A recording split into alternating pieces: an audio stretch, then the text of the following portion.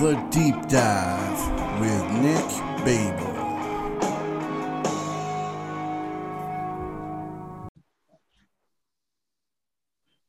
Welcome to The Deep Dive with Nick Babel.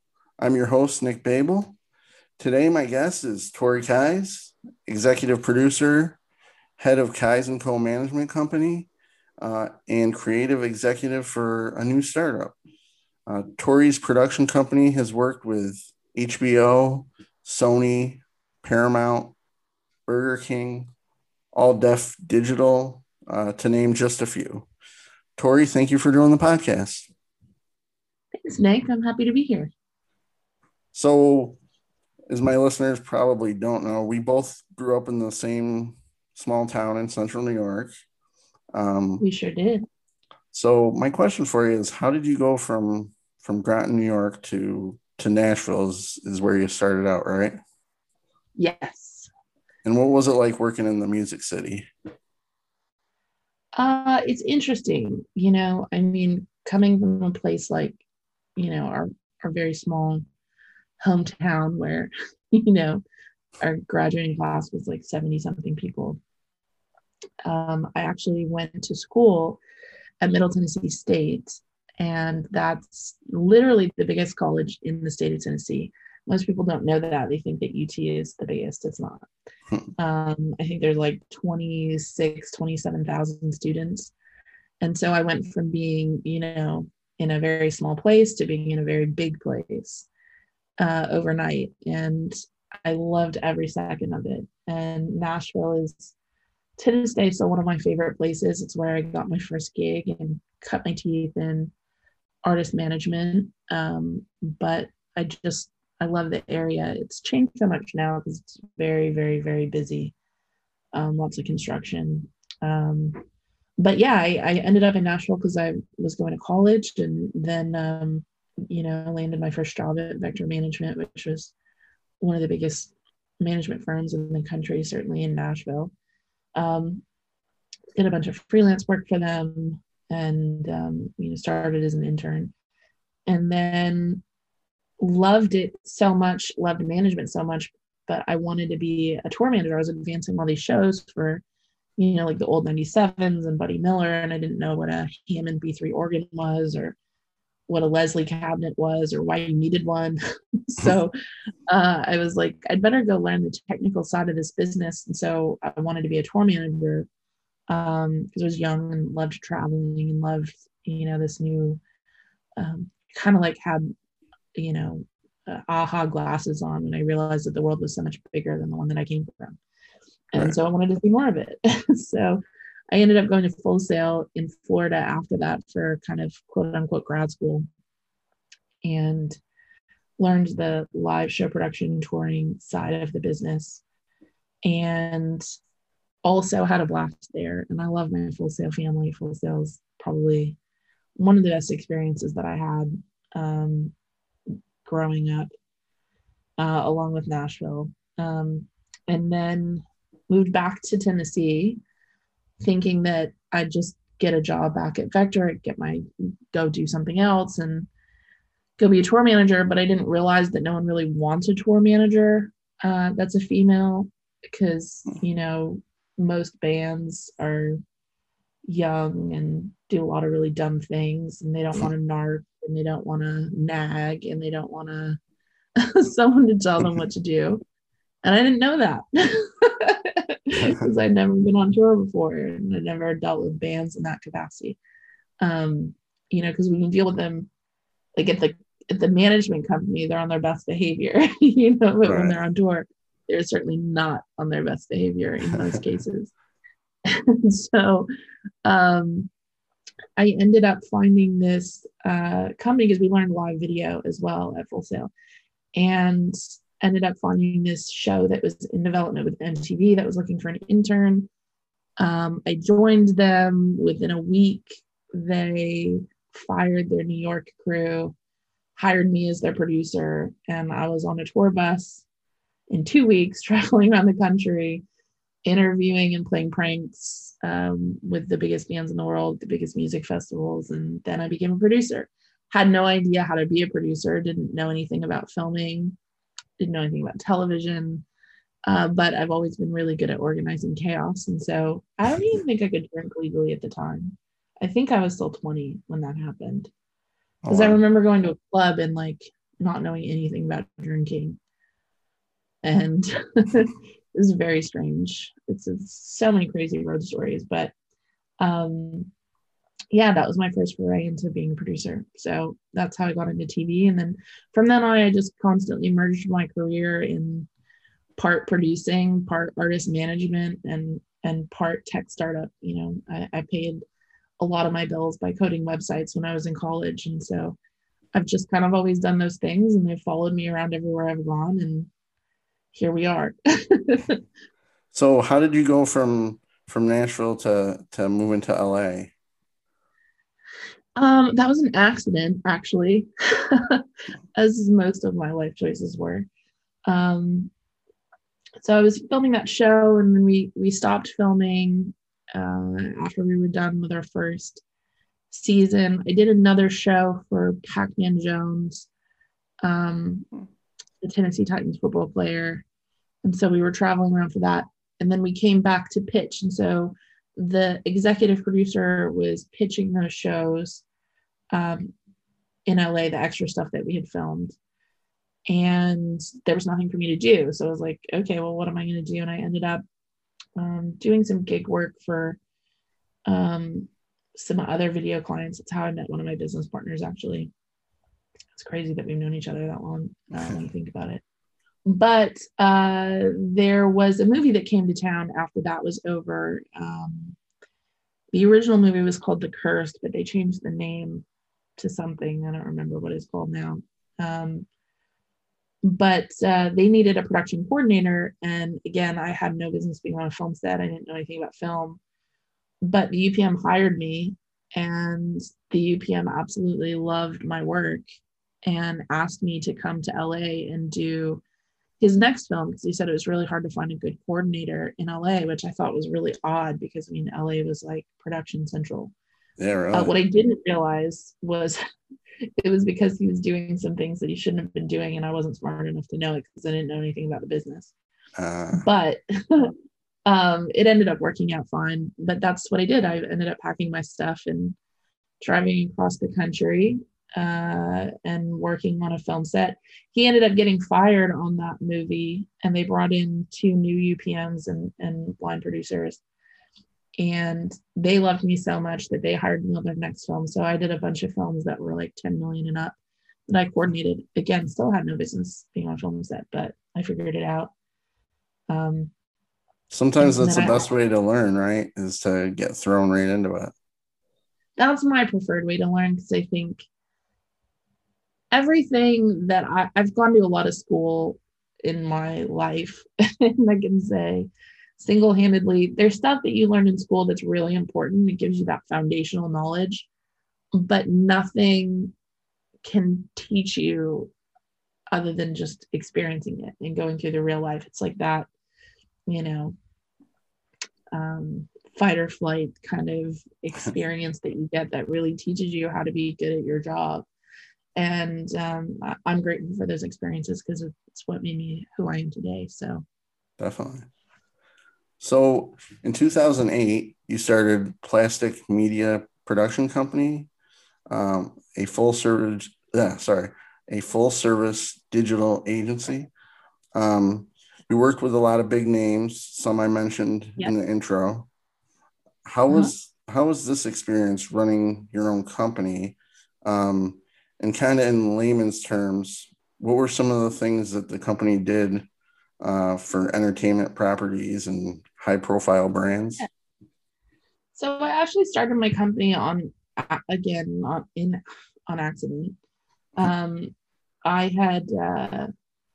had just left probably the worst working experience I'd ever had in my life. I won't even talk about it. That's how bad it was.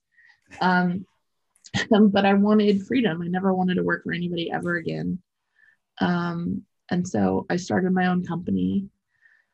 Everybody that I knew was in the music business, because those were pretty much all of my relationships up to that point, even in movies and stuff as well. But I was most comfortable, and still I'm always the most comfortable in music because it's what I've known the longest. But I decided to start an agency because I had all these musicians and these artists and this was, you have to think, like 2008, this was just after the whole Napster fiasco, and social media was like really starting to get going. Facebook had just gone public for people outside of schools. So it was like this big era where nobody really knew how to market anything online. It was like the wild, wild west. And so that's ultimately what we became. We started just servicing these artists and musicians who needed music videos and needed help getting their shows cut or, content made. And it morphed into this digital agency because we kept getting bigger and bigger clients. We got Burger King. We were a white label provider for a really big SEO company and for a couple of other companies in that capacity where we were doing all the work. Didn't get any of the credit publicly, but we had massive clients, and we did things like that for studios, for distributors. And essentially what we did is we created, in modern terms, it's kind of like we were a creative agency, like an ad agency that focused on making creative. And so we would go and we would create content, we would market the content on social media, we would do paid ads, we would build out full-blown campaigns, we would do all the PR, social media marketing on a PR slide, and we would basically promote or launch brands. So whether it was a movie or an artist or just a company campaign, that's what we did. Oh, awesome. So it sounds like if anybody wanted to, get stuff done online, especially like you said, back in 2008, I think Twitter was just really ramping up. Like you said, Facebook was probably its heyday. It's funny because I think about that era, like, because I don't even ever remember starting a Medium account, right? But somehow I was always one of the early adopters of all these tech pieces. And so that's why people came to me, because I knew a lot about the technology that they just didn't know, and they didn't know how to use it to market. They didn't know how to use it to get their message out. And at the time, it was like pulling teeth. I remember it's actually, I won't name the studio, but a big studio was one of my first potential clients when we were going big time. And their question was, how can you make a bad movie do well in the opening weekend box office? And I said, maybe you should be asking yourself why you're making bad movies. Because even then it was about making great products and then finding ways to market it, which now is a niche. But back then, you had to fight tooth and nail for every dollar for digital. And now digital has overtaken traditional advertising. So at the time, we were doing something that not very many people had done before, which is why I think we had such great opportunities with such great clients. Yeah, I noticed, you worked, like you said, in music, TV, reality TV, films, but you worked with Burger King on their home delivery service. Yep. How did that partnership come about, and what was that like? I don't really remember how it came about, but they were looking at launching a delivery, and this was before Uber or Uber Eats or Postmates or DoorDash, Grubhub. None of that stuff existed yet. And so they were looking at how can we launch this delivery service? And so, like most corporate clients, they want to start regionally and prove the model. And if the model works, then they'll expand it nationally. And we did pretty well in the regions that we were doing, but it was around the same time that other services started popping up. And so ultimately, while they could have expanded it, they decided not to, because it was more lucrative for them to kind of wait for mass adoption and not have to cover the cost of the infrastructure, because then it's very similar to what's happening right now in entertainment, right? Burger King could go through the expense of building out a delivery network.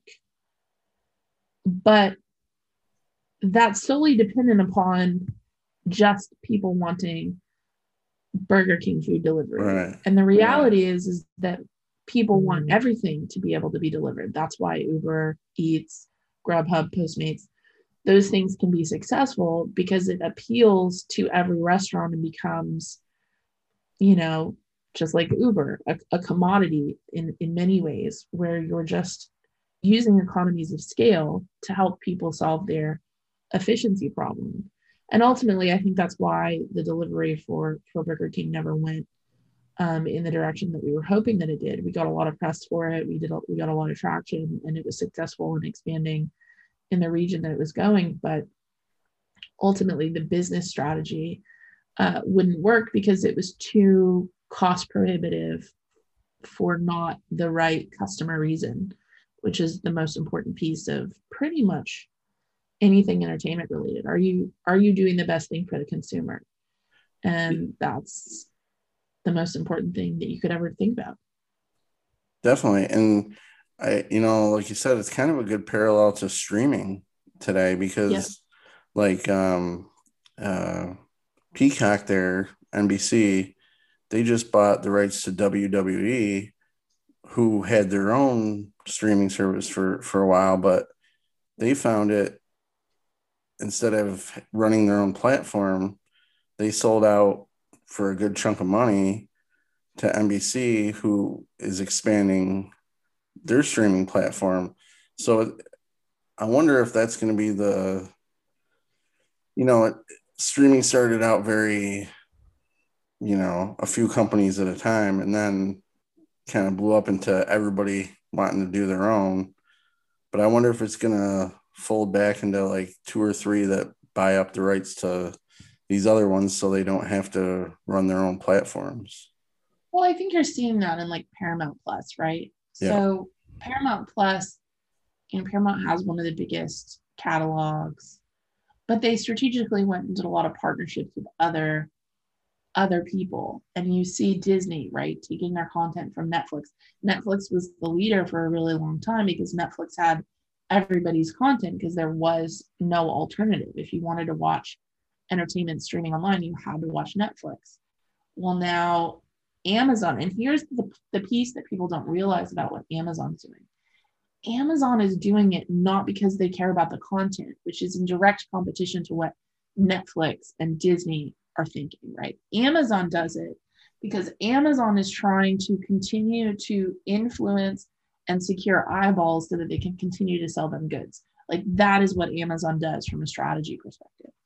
And so everybody else is just there because they've got this massive content library and they want to own more of the pie. So Disney, who has this massive brand and all of this content that's, decades and decades old, why would they give it all to Netflix when they can just create their own platform and create their own content? Now, the problem that no one's paying attention to is that isn't what's great for consumers. It's the same thing with Burger King, right? So if you have a delivery service, but the only thing that you can buy from your delivery service is Burger King, are you going to use it as much as you would if you could get delivery from everywhere? Of course not. Right. And there's so much, the biggest thing that people have to fight right now that we didn't have to worry about, say, in 2008, right? When movie theaters were still important to the box office revenue and the revenue stream of a movie, when sales for records still existed, you're competing now for eyeballs. When you go back to the 1950s, right? There's 3 channels: CBS, NBC, and ABC, and that's it. Everyone in the country watched those same 3 channels. And so the majority of people have the same frame of reference when it came to pop culture. But now you go and look at DirecTV or cable, you've got 500 plus channels of all different content curated by kind of subject matter. Now you have streaming services all based on content platforms. Now you have music channels on your Spotify, all based on the type of genre that you listen to. So the audience is getting segmented, more and more segmented every single day. And so the actual ability for you to create a customer profile that you can market to en masse is so difficult that you're literally competing. Can you drill down those exact customers with Facebook ads and Google ads? Absolutely. But you're actually, what's happening in the industry is people are actually creating the antithesis of their market because there's just too much content, too many networks, too many platforms, and that's not what the customer wants. Like, think about it for yourself. Like, I turn on Netflix and I feel overwhelmed. I'm like, wow, there's too many things to watch. Same thing if you go to a restaurant. You look at a menu and it's 20 pages long. You're like, I don't know what I want to eat. But you look at a menu and it's 1 page long. And you're like, yeah, I want that. Yeah, definitely. So that's what the entertainment industry has to reckon with. Yeah, and I think whoever figures that out is going to be, really successful, because I know people back when Hulu was coming out were like, oh, I'm not paying for another one of these. I already got Netflix. But, Hulu found a way, and then Amazon, like you said, they came out. So then it was 3, and people were like, well, we'll get 2 of them, But now it's more and more fragmented and niche. You can get like Discovery Plus and, just it's all over the place. And yeah, I don't know exactly what the answer is to it, but I have a good idea of an answer, but I can't tell you because I don't want anyone to know the answer before I get it done. But it's something to watch for sure, because it's no matter who solves a problem, whether I'm successful at solving it or anybody else is successful at solving it, it has to be about the consumer, because at the end of the day, it's one of the reasons why working in the marketing agency world was so beneficial for me. And it's because it really forced you to think about everything that you do has to be for the consumer. And I get into creative discussions with directors. One of my best friends and business partners, Jason, he's a director. He's one of the most brilliant directors I've ever met in my whole life. He's the next James Cameron for sure. And I tell everyone that will listen.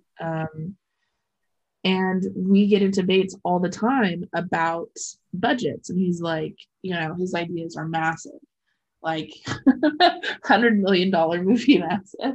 And I'm like, Jason, why do you need 3 spaceships? You can have 1. He's like, I need 3. And I'm like, why? And so that's really what it comes down to, right? Is like, how do you, at the end of the day, you can have as much vision as you want, but there's a fine line between being creative and doing something that the customer wants. And sometimes those are one and the same. If you're Christopher Nolan, right? Right. The customers want your creativity because the kind of crazy creativity that you're creating is something so unique that they can't wait to watch it. And I think Jason fits in that boat, if we're just going to continue that example for a second. But there are a lot of people who are making movies just because it's their passion. And they have no concern for what the consumer wants, and they're not making anything different or new.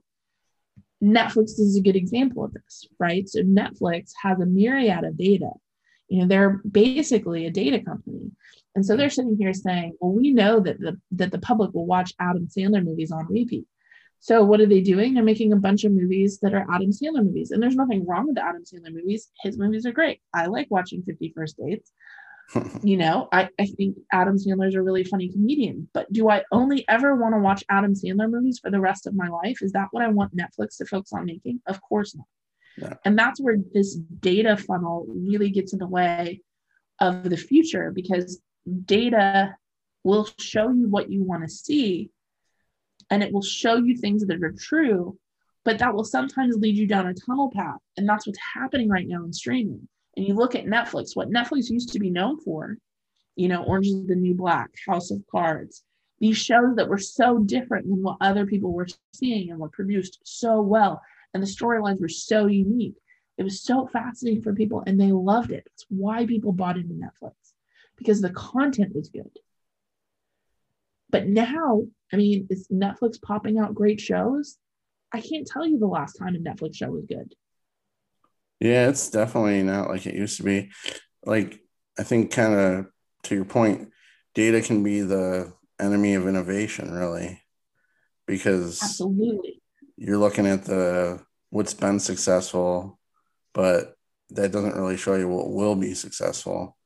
The the only pretty decent Netflix show I've seen recently is that Sweet Tooth. I don't know if you watched that. Oh, I watched I think I watched the first couple episodes. That's really good. I really It's like that show. Yeah, I'm not done with it, but I'm like halfway through it, and I can see the idea for a really good show in there. And but in Like general, you said, it's though, innovative and unique. yeah, yeah. And Netflix used to pop those out every couple months, and now it's Yeah, like, there was a new one every month. And one of the reasons is because they're trying to keep up with the content. And my argument is, do you really need to release a bunch of new shows every week? Why? Why do you need to release that much content? And they're focusing on the diversity.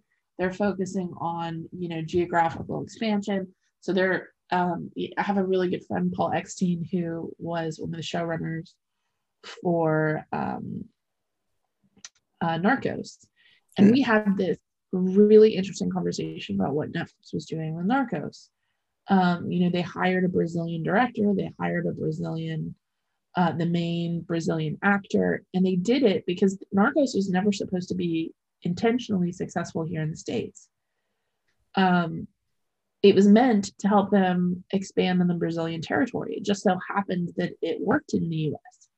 And much of that is to Paul's credit because he's an amazing showrunner and he's an amazing creator. So, of course it could translate. But even right, if you watch that show, when you watch the first episode, the storytelling in Brazil is very different than the storytelling in America. And so that first episode spans all of this time, and that would have never happened in a traditionally American show. And so what Netflix is grappling with is how do they expand globally and match the desire for content in local markets while also appealing to the major user base, because to this day, our strongest export in the rest of the world is media. Like you look around and you look at, I'm in London right now. And so I popped up this Netflix and it's some other person's Netflix who never signed out. And which is always a fun experiment, by the way. I love doing that when that happens because then I'll watch the absolute opposite of whatever's in their queue. Their queue of recommendations just because I like messing with people. But you look at the skew of Netflix shows, it's almost all American content with a handful of like British shows skewed in here. So it's like globalization is a thing. That's the next big frontier is how do you manage all of this content in a global market? And does the US understand what that means when it comes to export of culture? right. And Asia is going to be a big market. Movies have already been, Now. yeah, it already And is. here's the crazy part about it. I don't mean to cut you off, but I get very excited about it.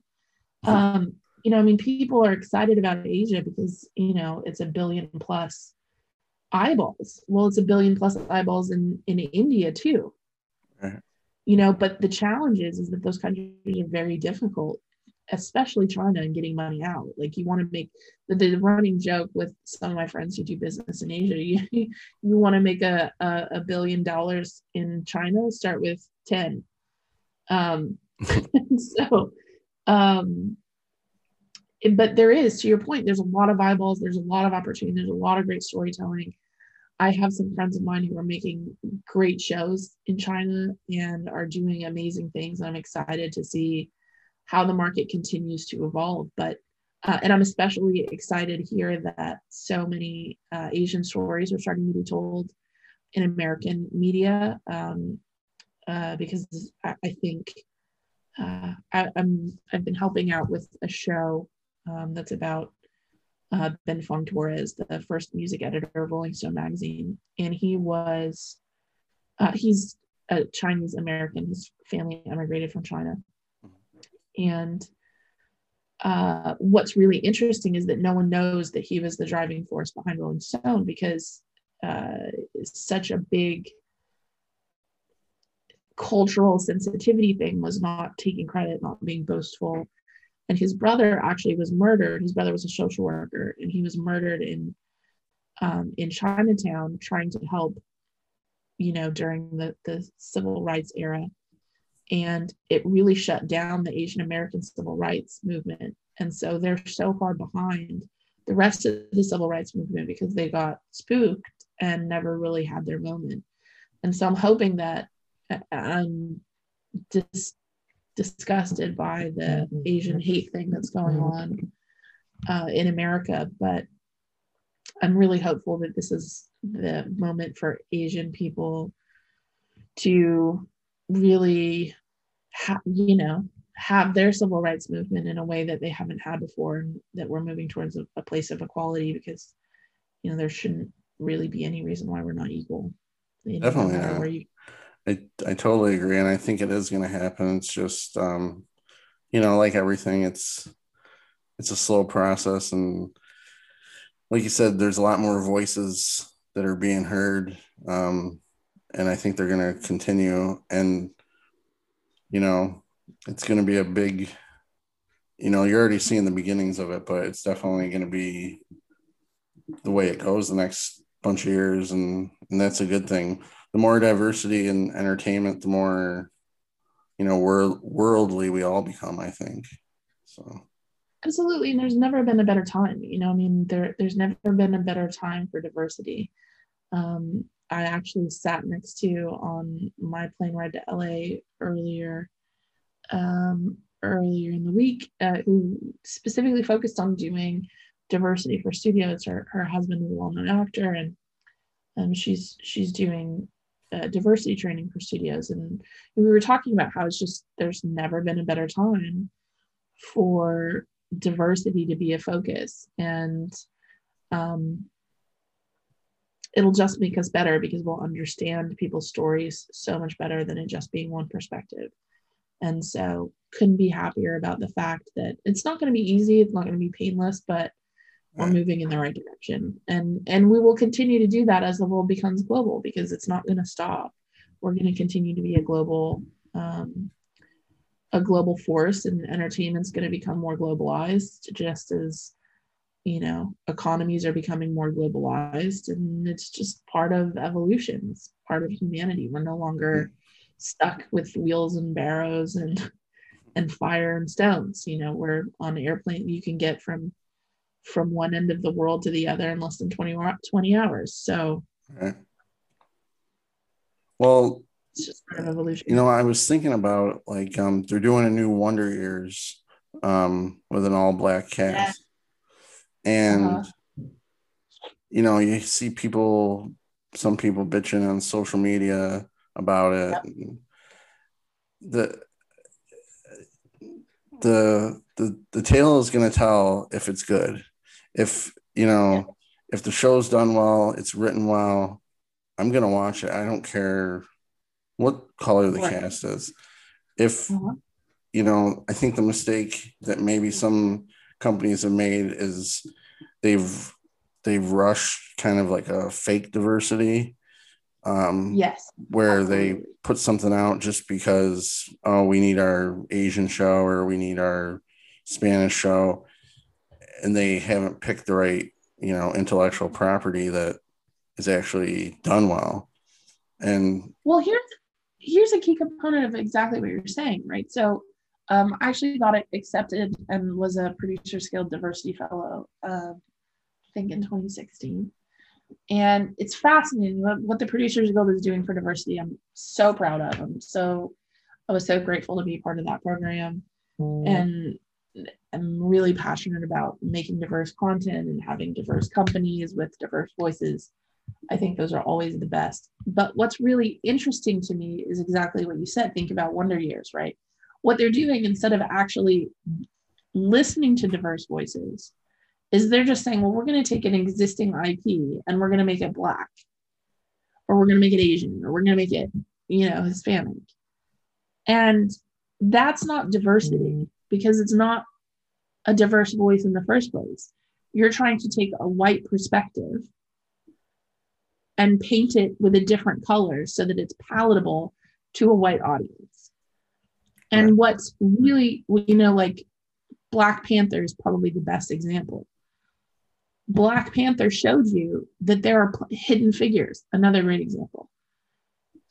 What these movies and these movements is showing you is that people want to hear and see diversity from their own voice. They don't want to see diversity from someone else's voice. And that's where studios, somewhat get it wrong. But again, this is the other key component, is the problem that you have is that the majority of major studio executives are the same people that have been there for decades. Right. And they don't want to relinquish control. That's the biggest issue in the music business. It's still run by the same people who were running it 40 years ago. Yeah.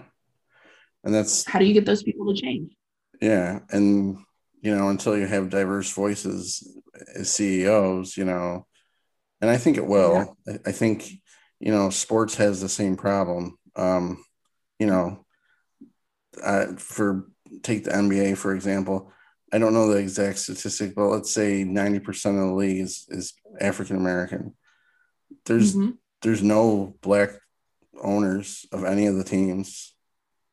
And partial owners, but no full owners. No full owners, and there's only a couple general managers for these teams that are African American. It's like most of them are white, and even coaches, which each time you're going down levels, and even coaches, it's the disparity is quite revealing, and it's like that, and it's not just basketball. Basketball is probably the actually. Sorry, hit my mic. Basketball is probably the most diverse for management, but still they're failing. So it'll just be interesting to see where it goes in the next 10, 15 years. On the positive side, there are a lot of companies who are genuinely putting a lot of money behind their diversity initiatives. I'm a proud Trojan, and USC authored that really amazing study that Netflix did with the diversity in their programming. So people are starting to really pay attention to it and to actually make the changes and to put money into content initiatives. My biggest concern when you talk about diversity, there's so many voices that need to be heard. How do you make sure that all of the voices are being heard? Right. And you really don't have any control over that. And it's one of the reasons why, the startup that I've been working on over the last 3-4 years is I didn't want to be the CEO, but I realized that in order for true change to happen and true diversity, I needed to be the one who was steering the vision of the ship, because the first 3.5 years was someone else steering the ship, and it was very difficult to do things the right way, even though the majority of it was my vision anyway. And so it's so important, and hopefully for anyone that listens to this, that they get the courage to always follow their voice. And sometimes you're meant to help other people, and sometimes you're meant to be the leader, and that isn't an always all or nothing. Sometimes I'm the helper, and I'm doing the work to help other people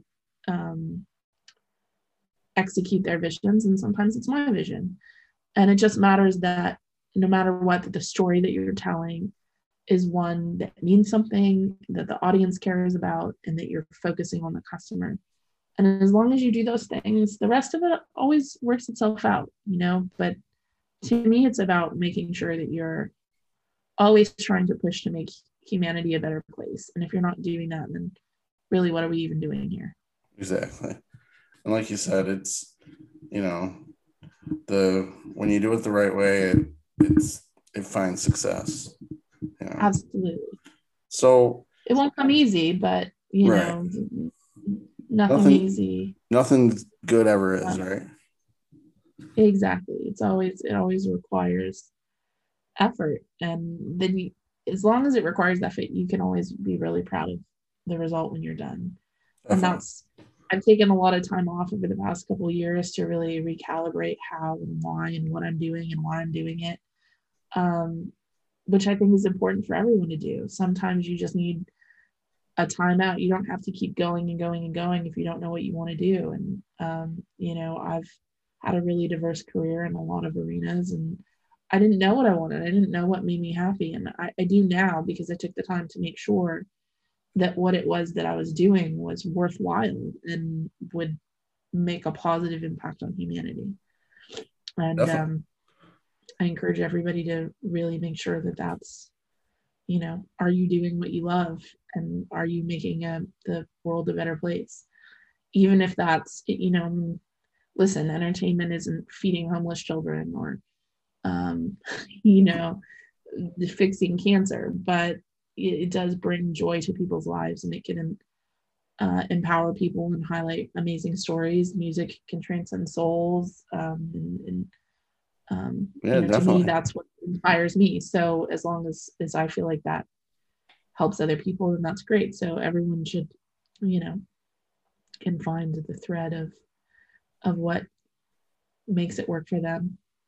Yeah, and entertainment is what makes life worth living a lot of times for a lot of people.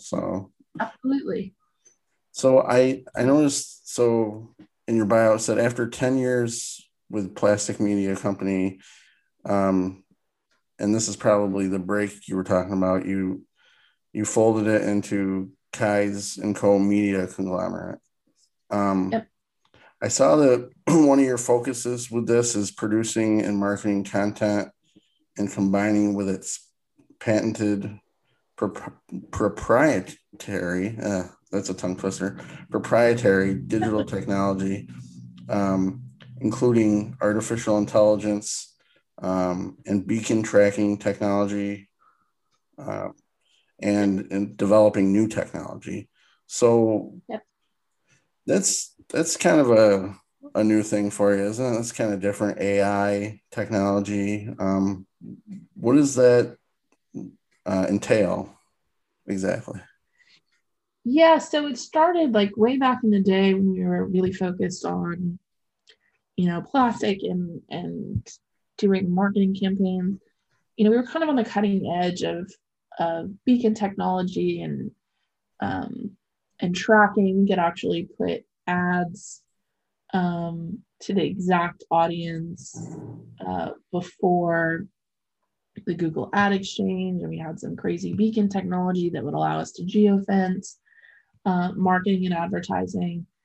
And we're still doing that. We're just expanding it in the artificial intelligence arena and really um, focusing on switching the paradigm from unintended marketing, meaning, getting bombarded by ads because you happen to visit a website, for Coca-Cola, and now all you see is Coke ads on your Instagram feed. That's the result of a lot of the stuff that, we were a part of and that we were part of building back then. The future to me is actually switching that model, and what we're working on now is actually having the opt-in, so people actually just being a part of the things that they care about and having exclusive experiences and access to those things without the advertising in the traditional way. And we haven't worked out all the kinks yet, but I think if we can update the advertising model so that it's really not what it has been since the 50s, Right. I think we could all be in a better place. I think people, Instagram ads are really successful, but once you get to that success, copycats come in, they start taking over, they start, peddling bad goods. So there's just got to be a more wholesome, integrated way of leveraging AI, leveraging that technology as it continues to evolve with what's out there. and turn that into, an opted-in non-advertising model, which is what we're working on now in the new startup that I've been building. Yeah, I was going to ask you about the startup, but you did tell me, it's a little hush hush right now, which I get. You want to get it going. So I'll skip that question. Yeah. So now we're going to do a mini deep dive, and we talked about some of this already, but what is the future? What does the future hold for new media? I.e., cable television, streaming, films, and music. The first one I wanted to talk about was TV and streaming, but I think we already kind of nailed that. I will say on the TV side, just to that end, I think that you will see the death of traditional television. I think that I have friends, for example, who work at networks, and how they're even making their advertising money, I have no clue, because no one's watching it. And you look at the numbers for some of the major networks. For the first time, PBS surpassed traditional television, like traditional cable and prime time. Like that tells you what a trajectory traditional television is on. So unless they find a way to reinvent themselves, which is something that we are working on, because I think that traditional television is valuable, but a lot of the priorities are wrong. And so, again, it's part of changing this idea of advertising being the only source of revenue for content. And it's really fascinating when you think about it, because the music industry makes money very differently than television and film. And really, television makes money in a very different capacity than film. Yet all of it is entertainment. Yeah. So the fact that you can have 3 different business models from content that really isn't all that different is a big piece of the future. Like, how do you consolidate these methodologies and leverage things that work in this business that could work in this other business, that could work in this other business? And so that, I think, is the future. I think entertainment's going to get consolidated. I think that it's going to converge in some interesting ways, and that'll be the wave of the future. I don't think it's going to happen anytime in the near future, unless someone steps in, like what we're trying to do. But if left to their own devices, everyone's in a very greedy space right now. They're trying to own their platforms and force consumers, to buy a subscription to every piece of content, ever made. And I don't know that the consumer base will support that. Yeah, I agree. I don't think they will. And with cable television, it's like you said, it's declining rapidly. It would be dead if it wasn't for live sports, in my opinion. Well, you look at live sports, and look at Amazon just did the deal for the Super Bowl. It's like, right. How are you going to compete when the streaming companies take over sports? How are you going to compete? They can't. And the other piece that I think is important, that if they wanted to compete, they have to get over their PG-13 model, in my opinion, because what are you going to watch? People watch The Sopranos, over and over and over again, because one, it's, one of the best written shows ever, but 2, it's because it's not constrained to, the PG-13 model where nobody swears, no sex scenes, no, I guess, network TV gets away with some violence, but that's about it. And to your point, one of the reasons why Netflix became popular in the first place is because you look at shows like Orange is the New Black, House of Cards, right. Or even Bridgerton, which, by the way, Netflix is also going to have to figure out on the flip side. Like Bridgerton, I love Shonda Rhimes, so I loved Bridgerton, but like it was raunchy as hell. Like I was like, am I watching a porn? Like it was so ostentatious, and Netflix is going to have to figure out whether or not people are okay with that, because on the flip side of the coin, there's got to be a middle of the ground so that you at least know what you're getting into. Because imagine if you were watching Bridgerton, you were a parent and you were watching Bridgerton with like your 13-year-old child. Like, there's no warning, there's no graphical, and you'd be like, you think you're watching a period drama about, dating, and all of a sudden you're arranged marriages and you're in, the middle of a porn. I didn't watch that show, but I did hear that it was really, but there's easy ways to, there is easy ways to do that though. Like you said, just give warnings, and you let but they don't, like, right? So I have the TV on right now, and it's just blowing across on Netflix. So Sex Education just came on, and it's warning is raunchy. Okay. Oh, Sex Life just came up and it says steamy. By the way, this isn't my Netflix. This is that other girl's Netflix. So it's like, it's fascinating. It's fascinating how they're going to do that. But to your point, the reason that Netflix shows became popular and Netflix became popular was because they ended the formulaic version of what traditional television was doing. And what that says is that the consumers have long been not happy about the content that traditional television is making, but they didn't have any other option. This is where that data stuff comes in, right? So if you look at the data, you could say, okay, well, Grey's Anatomy got a lot of views, so Grey's Anatomy is a great show.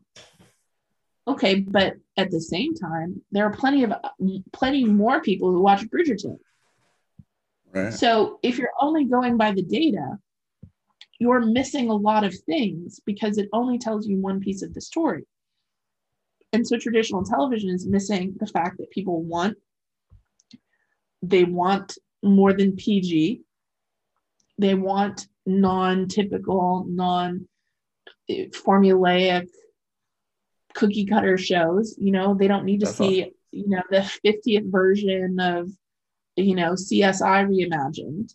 Right. There's plenty of CSI episodes that people could go back and watch. And the key component that they're missing is that because of streaming, people can actually just go back and watch that content. They don't have to, traditional still operates in this world where you don't have on demand and you can't ever watch it again. But we don't live in that world anymore. So you don't need 50 CSI shows because people can just go back and watch CSI. And the new CSI show is coming out, by the way. Is it? I've never actually seen CSI. So there's a new one, CSI. They brought the original guy back for a new spinoff, but they're hoping that will bring back the viewers. Yeah, exactly. But that's a great point, though, that you can just go and binge these shows, and that's how people watch shows nowadays. They can sit there 4 hours and knock out 4 or 5 episodes of I'm binging Criminal Minds right now. Perfect example. Well, and CSI or Criminal Minds, to your point, the thing that's interesting about those shows from a traditional television perspective is that they're specifically built to be evergreen standalone episodes. So even if you've never seen the show before, you can watch the episode and get something out of it. Right. But today's storytelling, because of binging, really, if you deconstruct it, what we're watching is one 6-hour-long movie that's broken up into hour-long episodes, right? And so everything has an arc that spans the entire series, but traditional television doesn't operate that way. So it's far less interesting to people to binge or to watch in succession or to even watch in general because it's just the same. And once you've watched one CSI, you've watched all of them. They're just a different story. Yeah, definitely. So, I mean, network TV is traditionally slow to react, so it's going to be, Well, I always say this, and this is why I'm so grateful that I started my career in music. If you cannot learn from what the music industry experienced, then you will die just like they did. Yeah. I mean, and the truth of the matter is that in today's world, music is free. Music is no longer something that artists get paid for, which is what they used to do. Music is now something that's just an advertisement for the rest of the brand that artists have to go and build in order to make money, because the music industry wasn't smart enough to evolve, adapt, and innovate when Napster came along, which showed them what the audience wanted. It showed them what customers wanted from their music, but they weren't smart enough to stop it. So now music is free and will be free forever. Well, that was one of my questions. What do you think the music industry looks like in the next 5 years? Some would say we've seen a drop in music stardom due to, many reasons, short attention spans. And like you said, it's all free now on wherever you want to stream it, Spotify and, iHeartRadio, all that stuff. But, they have the streaming problem. A lot of record companies have folded. Does music go self-publishing? Is that what we're looking at? They're already doing self-publishing, but you have to follow the money, right? So what's really interesting is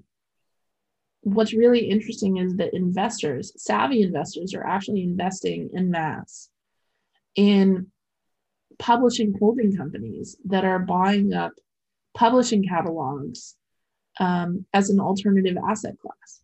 And so the real money in music is in publishing, and always has been, in licensing and in publishing. Is that what Taylor Swift's doing? She's re-recording all her masters. Yeah, because she'll always have the songwriting split because she's a songwriter. So thank goodness for that. If she weren't a songwriter, it'd be a lot harder for her. But that's the thing. That's why you hear, if you listen to shows that have a cover version of a popular song, they do that because then they don't have to pay for the master, only paying the publishing rights. And so Taylor will make a lot more money of controlling and owning her own masters if she re-records it and sells it under the new master recording. Now the question is whether or not people will license or want to license the new recordings, or whether they'll want to license the original masters. Right. That time will tell. Depends on how the outcome of her recording is. But knowing Taylor, she'll do the right thing. Yeah, I think she's going to be successful with it.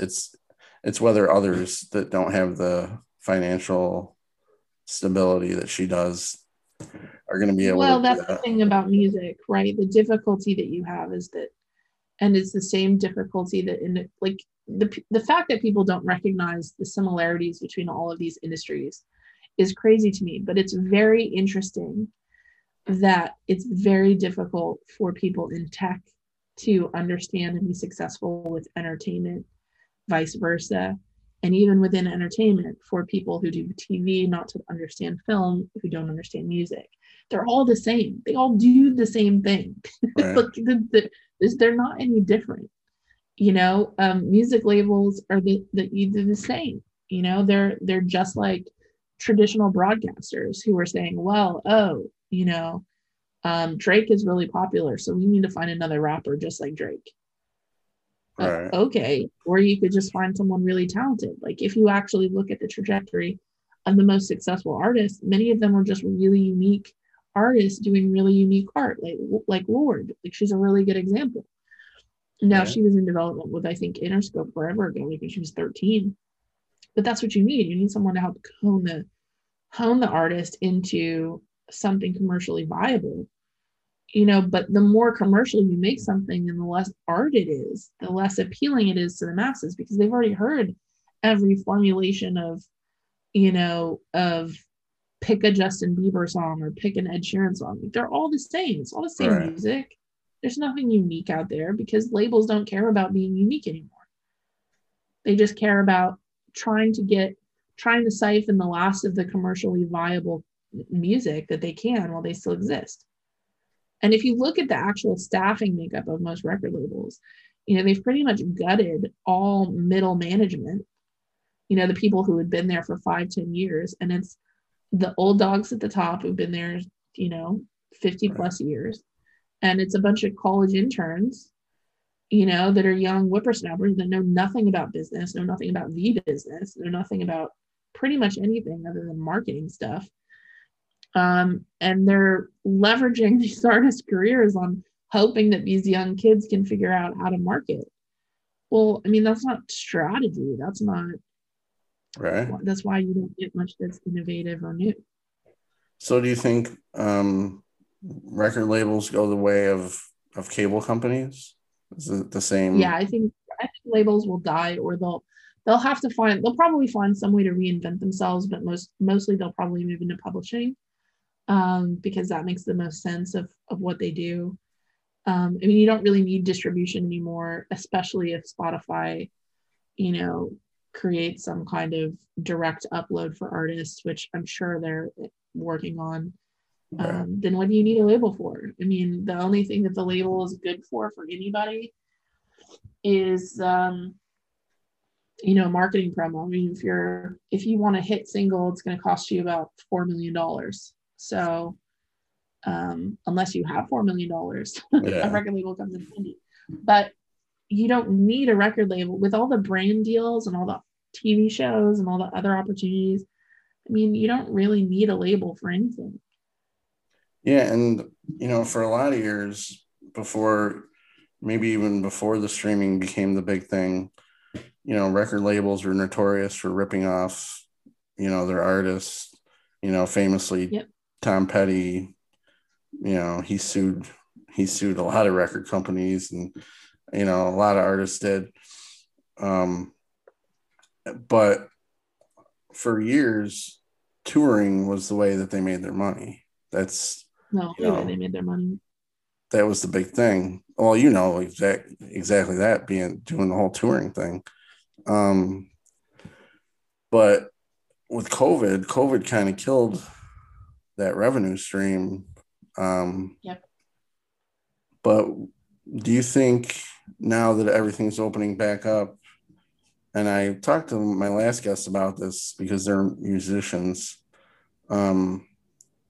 do you think touring's going to blow back up again? Yeah, I think when touring hits, I think you'll see more shows and more revenue than you've ever seen in your life. But I think that'll be a big burst and then a return to normal. Because I think once life gets back to normal, people will settle back in their routines, and it won't be like, oh my God, I've been in the house for 2 years. I need to go outside. Once Right. that feeling subsides, it will go back to normal. The challenge that you're having, and even the challenge that I'm having with some of my artists now, is that, you've got everybody and their brother going out on tour the moment that the gates are up. So, I mean, everyone's out on tour at the same exact time. Whereas normally it was kind of like a overlapping seasonal thing. Like country singers, for example, they always go out from like Wednesday to Sunday or Wednesday to Saturday, and then they're back, from Sunday to Wednesday morning. That's their schedule. They don't really deviate from that. Well, but you have some artists that go out in the fall, you have some artists that go out in the summer, you have some artists that go out in the spring, and that's how they kind of tailor their tours around the preferred time that they like to go out, so that they can maintain their schedule of like, oh, well, I go out in the summer because then I spend the fall in Italy or whatever. Right. And so with everybody going out at the same time, there's a big fight over venues, who's going to get to play when. And there's a limited number of venues. So even more so because a lot of the smaller venues closed down. Like I was very sad that Exit In closed in Nashville. That was one of my favorite venues to ever be at. And they shut it down. And they're shutting down a lot of venues because they just couldn't survive, and it took them too long to get the grants out to the venues. And so there's less and less places for people to play, but more and more people going out. So, who wins? Well, whoever's got more money to put down the guarantees, and who the promoters are going to get behind, and who the agents are pushing. So it'll be interesting.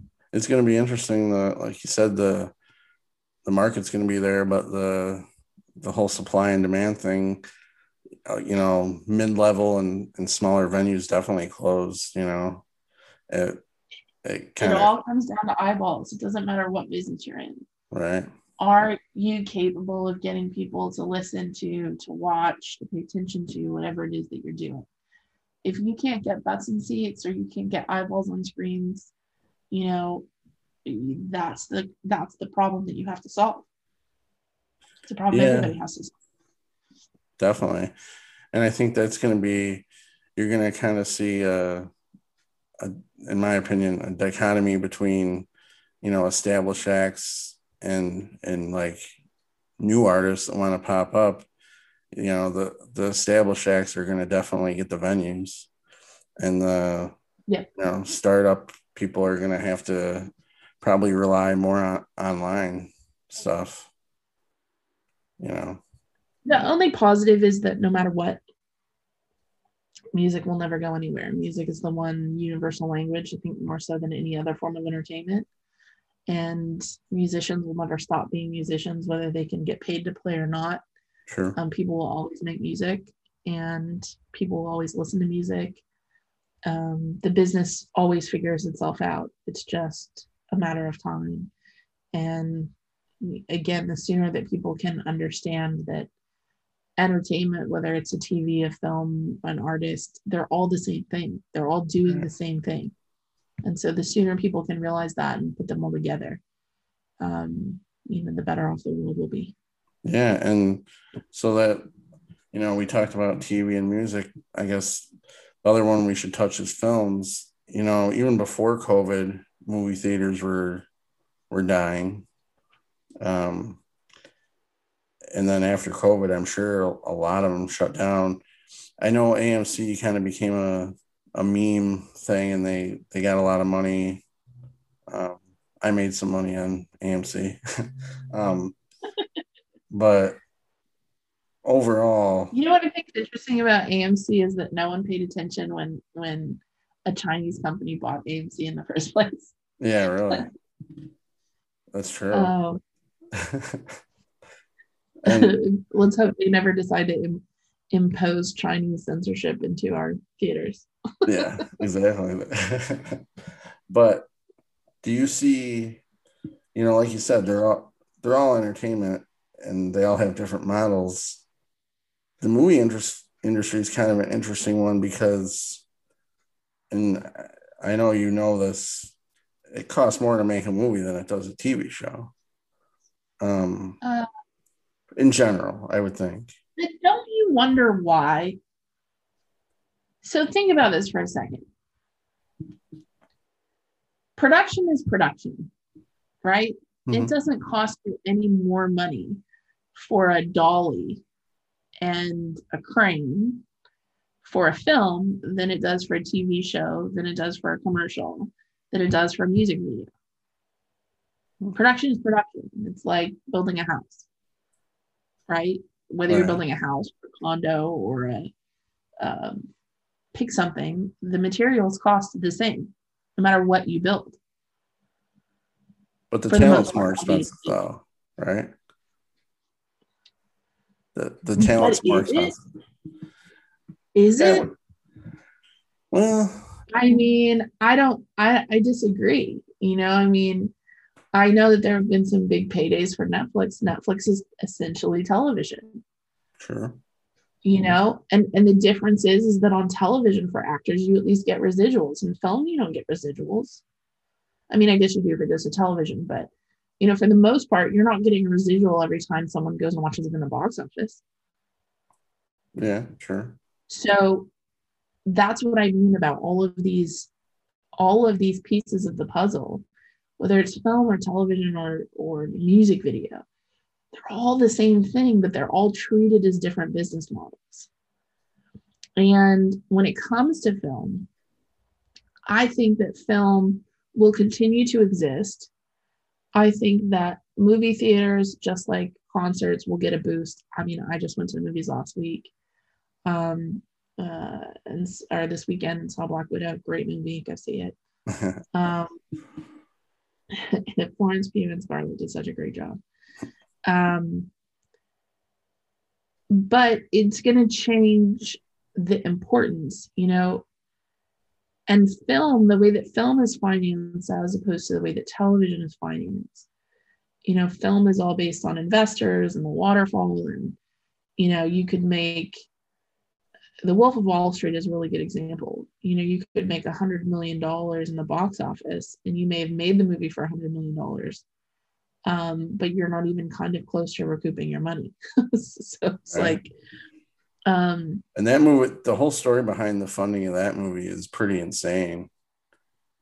It's super insane. The whole thing is super insane. But film investment in general is difficult, and that's where the economic business model of all of these things is going to have to centralize itself instead of being different. Instead of the cost of going and making an artist or going and making a film or making a television show, they're all going to have to equalize, because ultimately film won't succeed if it's dependent upon investors and then box office. Right. Because most people are shifting their habits from watching movies to streaming them. So film is going to have to adapt to television, is going to have to adapt to a different way of doing things, and instead use theaters in a much limited run window and for a very different purpose than being its primary source of revenue. And that changes the landscape, because even if you look at the last 20 years, those mid-level budget movies, let's say 10 million to 40 million, they don't make those anymore, really. Yeah. I mean, the movie budgets that they're making are either massive franchise films of 100 million and up, or they're 10 million and under. Sure. And so you can bet on $100 million franchise, although learn the lesson that Relativity made about betting on franchises. Right. Sometimes it doesn't work out. But as long as you have it. Sorry, go ahead. I was going to ask, who centralizes it? Is it the companies like Disney and Paramount? Well, that's the problem, is that as long as people are only servicing their own product and their own good and not focusing on the industry, it will never happen. So you will need a disruptor like a Netflix to come in that figures it out and changes the economic model on behalf of the entire business. Yeah. Will that happen? I don't know. Maybe. Yeah. But it's the only way that everybody can move forward, because people need to acknowledge, they don't need to, they can do anything they want, but the sooner that they acknowledge that all of this content is the same, the widgets are the same, it's just different. You're either making a 30-minute series for 10 episodes, or you're making one movie for 2 hours. It's the same. It's the same thing. Right. Yeah.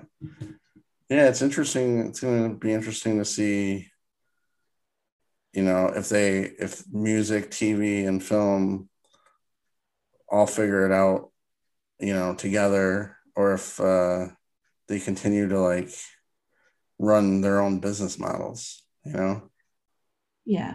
Well, as long as they're just trying to continue to survive. I'm actually working on a book about economic theory. We have the crazy technology and the ability to 3D print steaks. So the idea that we live in based on the economics of, trading in pre-medieval period really doesn't apply anymore. We don't live in a scarce society. We live in a society of abundance.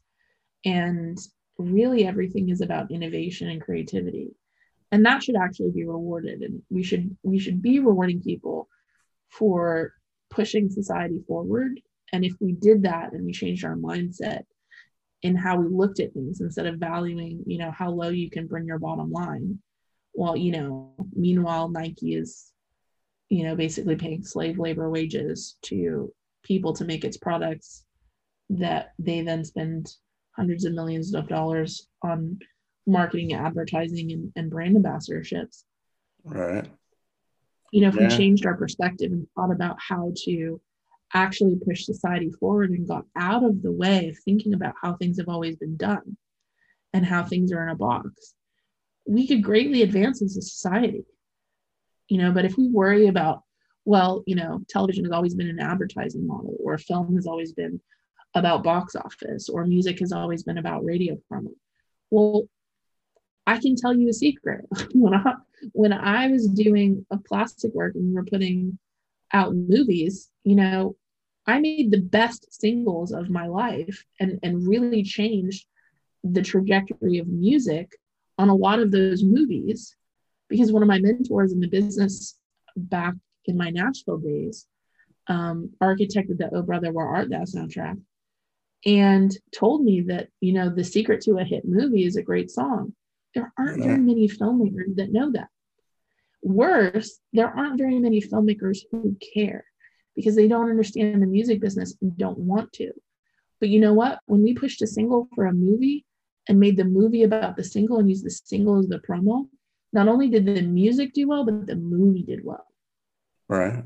That makes total sense. And so it's just about stopping looking at the business in the box that it exists today and daring to create a new box that could be full of potential possibilities on how to solve some of these problems. These are really complex problems. It's not going to be easy to solve, but it starts with companies not being greedy enough to only worry about their own product and instead, in their own bottom line, and instead looking at how to solve the problem of how do we make the industry better? Because if the industry succeeds, we all succeed. Elon Musk knows that. That's why he gave away the patent material to other car manufacturers so that more electric vehicles could get on the planet faster. Yeah. And that's what it takes. It takes that kind of thinking. Innovation, creativity. Tori, I really want to thank you for doing the podcast. It was great catching up with you. Yeah, I could go on forever about this. So I know. No, it was a really fascinating conversation.